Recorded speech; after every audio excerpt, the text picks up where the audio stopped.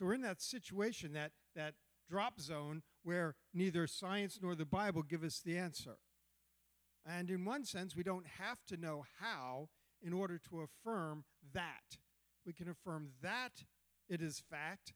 We are all sinners, subject to death, in need of salvation, even if we can't explain the how that took place.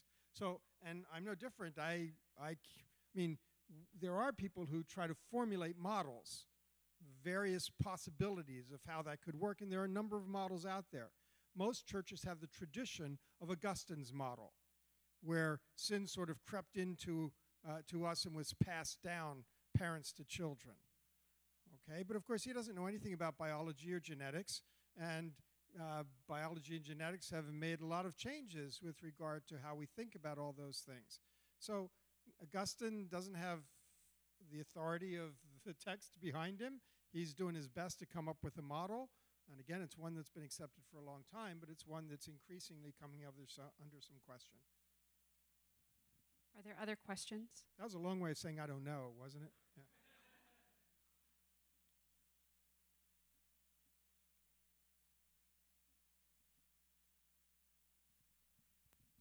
Thanks for being here.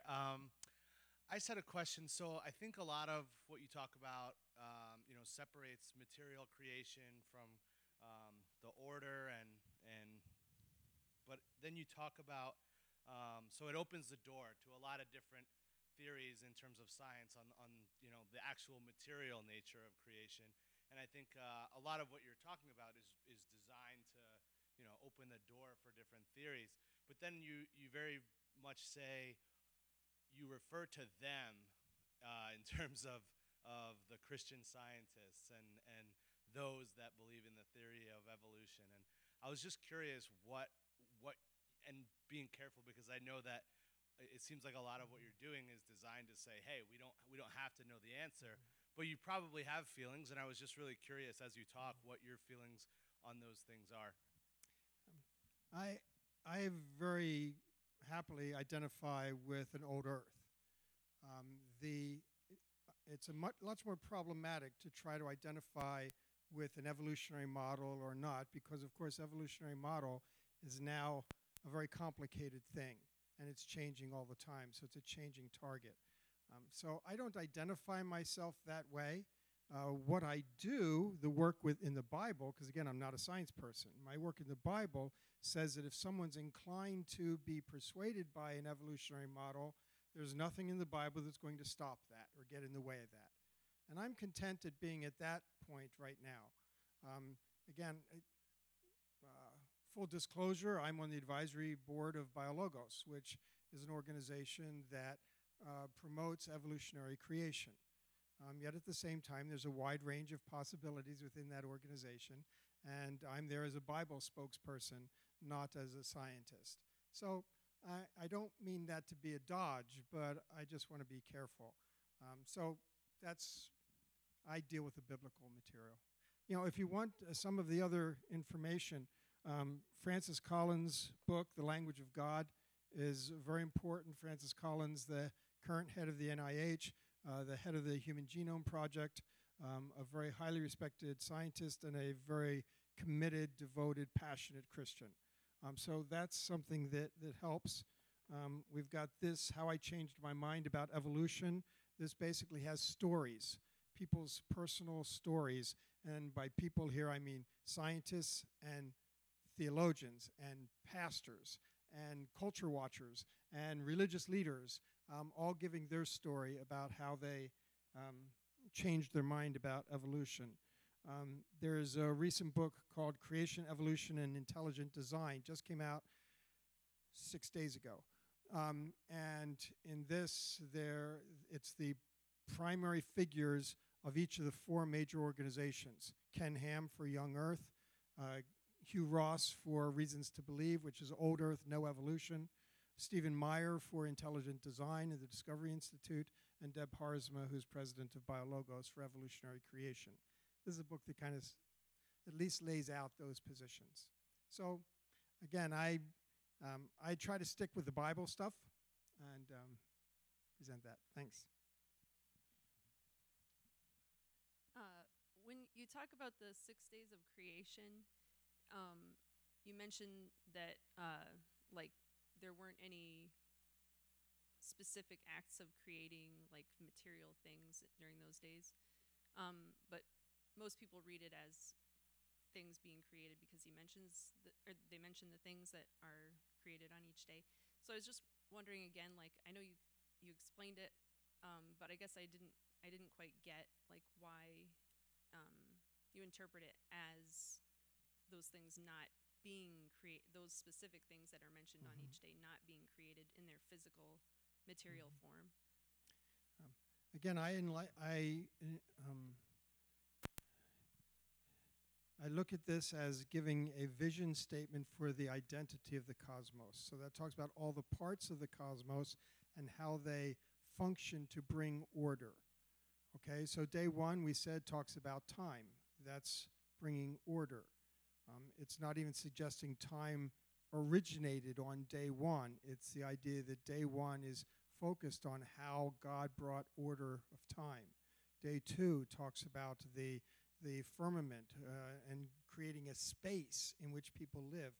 That's not material, it's empty space, but people live there in that space. Again, that's what God provided for it to function. Day three talks about the idea that plants are going to grow. God doesn't make plants. He doesn't even make the dry land. He says, let it emerge.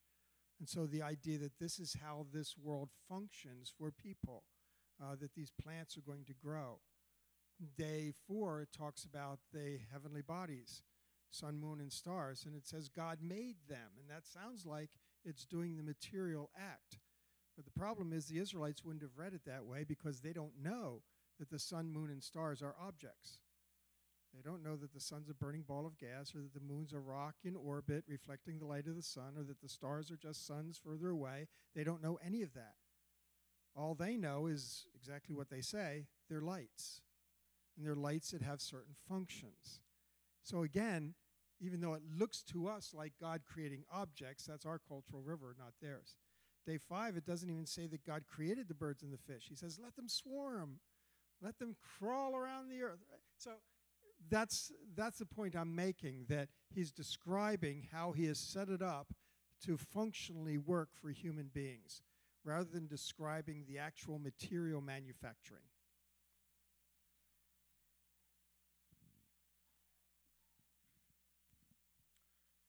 Thank you. This is very interesting. I think next time you come, maybe you can bring a therapist to help all of us with handling uncertainty, because I thought I would know more answers, and I now have more questions, but I think that was very interesting. My question, though, is, the scriptures that talk about kind of being made in God's image, and maybe that being archetypal for all of humanity. How does your interpretation of Scripture work through that and the idea that we're higher than the animals, or maybe you don't think that? Well, again, I treat the image of God as a task, a vocation, a mission that God has given humanity. That is, subdue and rule. That comes right after the image of God. Subdue and rule. That's what we're supposed to do. That is, we are recruited, made to be working alongside of God as he continues to bring order. Okay? He's working, so vice regent kind of idea. We're working a lot. We were designed to work along God. He brought it to an optimal point of order and then created us in his image to continue the ordering process. And that's what the image of God is all about, us doing that task. We serve as his representatives in doing that. It gives us an identity and therefore different from the animals. The animals aren't bringing order, they're being ordered. Okay? And so in all of that, we are serving along God in that role. Follow up.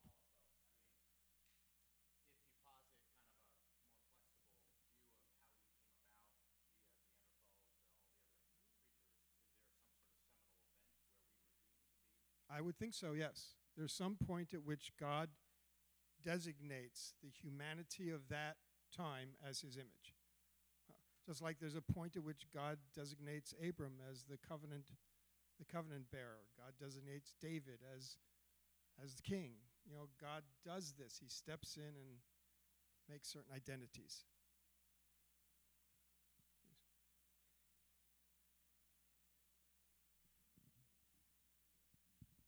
Thanks. So just to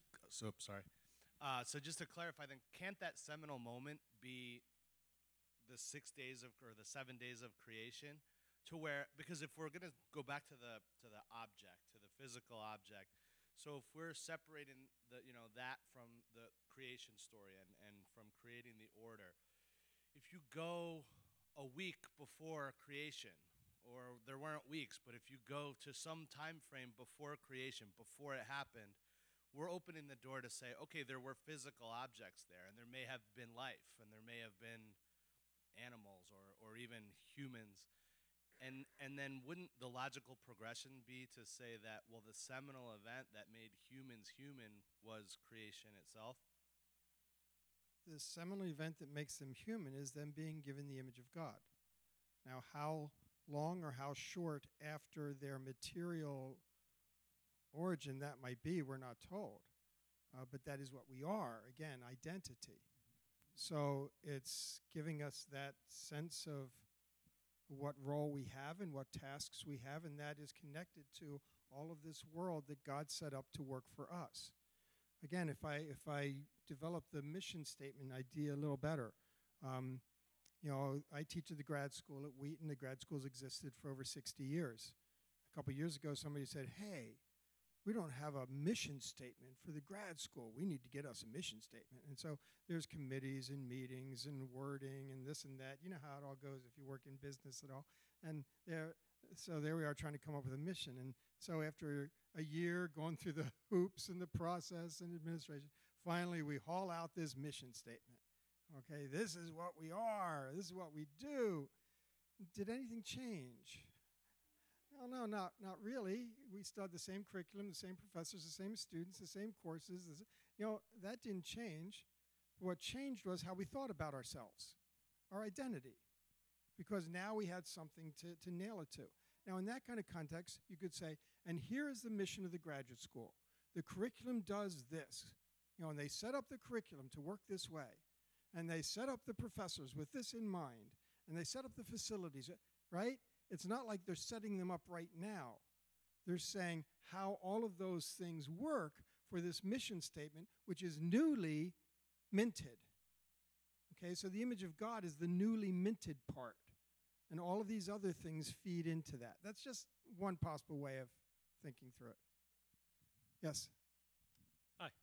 Question regarding the seventh-day rest. You talked about that's more of a day that he came down and blessed it. So we think about rest differently. So then how should we think about honoring the Sabbath? Do we think about it differently than how we observe it now? Is this more of our cultural river in how we observe it in our thoughts around it? Good, thank you. I used to put that in the presentation, but I found that if I left it out, people would always ask the question anyway, and that just gives me extra time. So we've made the mistake. See, since we've misunderstood rest, and we think it's leisure or naps or inactivity or relaxation, since we've misunderstood it, then we have no hope of figuring out what we're supposed to do to observe the Sabbath. We broadly think of it in imitation. Well, God took a break, so I'm supposed to take a break. Oh, man, I wanted to get some work done today or whatever. We think of it as imitation.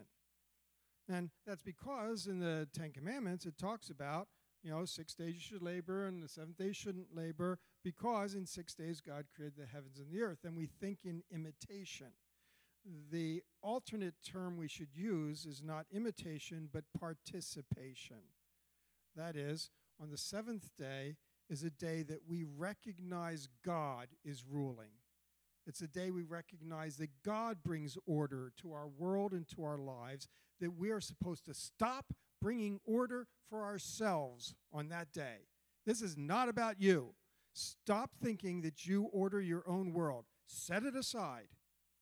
And that frees you to understand that God is the order bringer. And we participate in his ordering, in his kingdom order.